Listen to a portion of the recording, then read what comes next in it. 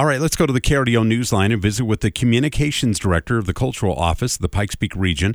Jonathan Toman is joining us right now. And Jonathan, this is the first time I had a chance to chat with you, and it'll be a pleasure to talk about all the things that are going on around Colorado Springs and the Pikes Peak region concerning the Cultural Office. Thanks for joining us this afternoon. Hope everything is well with you. And how long have you been on the job now? Good afternoon, Dan. Happy to be on with you and happy to meet you over the radio, as it were. I've been part of the Cultural Office staff now about 6 years. 6 years. But focused mostly on Peak Radar prior to about 8 months ago when I became the full communications director. But know a lot about the office and Peak Radar for sure. Excellent. Well, let's get into it because we're going to talk about a number of guides that are, especially this time of year, like the holiday guide. And let's begin with the gallery guide. That is an interesting one, especially if you want to give the gift of art, right? Absolutely. As you know, Dan, there are dozens of events on peakradar.com this time of year, so we break it down a little bit with these guides, and the gallery guide is a great place to start.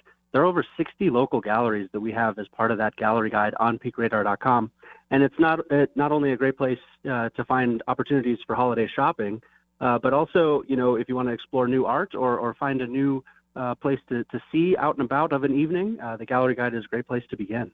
It is amazing how much talent there is in this city. I love to oil paint and draw, and I love anything that has to do with it because let me tell you, it's not easy. when you look at these galleries, these local galleries with some of the work in them, it is amazing. Yes, it's really very impressive work throughout the region of all styles too, right? It's you'll see the quintessential mountain paintings, but also a lot of abstract work throughout the region. And it's a great way to explore your city too, as you find galleries and places you may not have thought of throughout the area. Excellent. Okay, now there's some events that we'll need to touch base on because the end of the year, hard to believe, is a couple of weeks away. I just can't believe how fast this year went by. But what is the holiday guide about? You have like 40 plus events this time of year, right? Sure. Yeah, there's 40 plus left to go before the end of the calendar year. So if you think about it, that's a lot in just a couple of weeks. But we put together the holiday guide every winter. And it starts around Thanksgiving, where we're just any and all holiday-themed events are part of that landing page.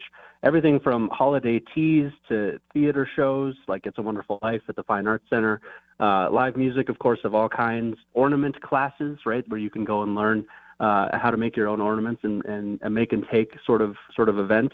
So all of that and more are part of the holiday guide, which is right next door to the gallery guide when you land on peakradar.com. It's just sort of blowing my mind because you actually sound like Andy Vick. It's amazing because I'm like, and we wish him the best as well. The annual events that's coming up for like 2023, one of those would be an event that we always have, which is going to be our summer concert series. We've teamed up with Promenade Shops at Briargate, so we hope to get that into the annual guide as well. So now's the time to start planning for 2023 because it'll be here before you know it. Amazingly, it is, Dan, and that's why I wanted to bring it up in this conversation that, it's a great time to start planning your 2023 with events that are big and annual, and if you haven't had a chance to go, now's the time to set it up. For example, the free outdoor summer concerts that happen across the region each summer, but also, in January, there's the Great Fruitcake Toss in Manitou Springs, and also the Chinese New Year Festival that takes place in January. And then the Cripple Creek Ice Festival is returning this year in February. Yes.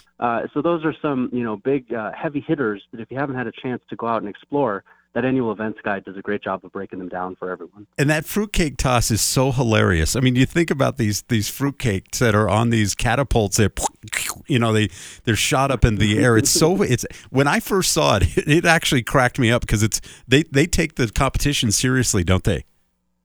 Oh, it's very serious business, and it's simultaneously very serious and quintessentially Manitou, right? Yes, in that it's a little bit weird, a little bit off the beaten path, but that's part of what makes it so great and so unique. No doubt. Although some fruitcakes are good to eat, aren't they? I haven't had one, but I don't know. Anyway, Jonathan, thanks for joining us as always. It's great to talk to you. Looking forward to our monthly visit every month to talk about the things that are happening at the Cultural Office of the Pikes Peak region. Thanks again for the time. We really appreciate it.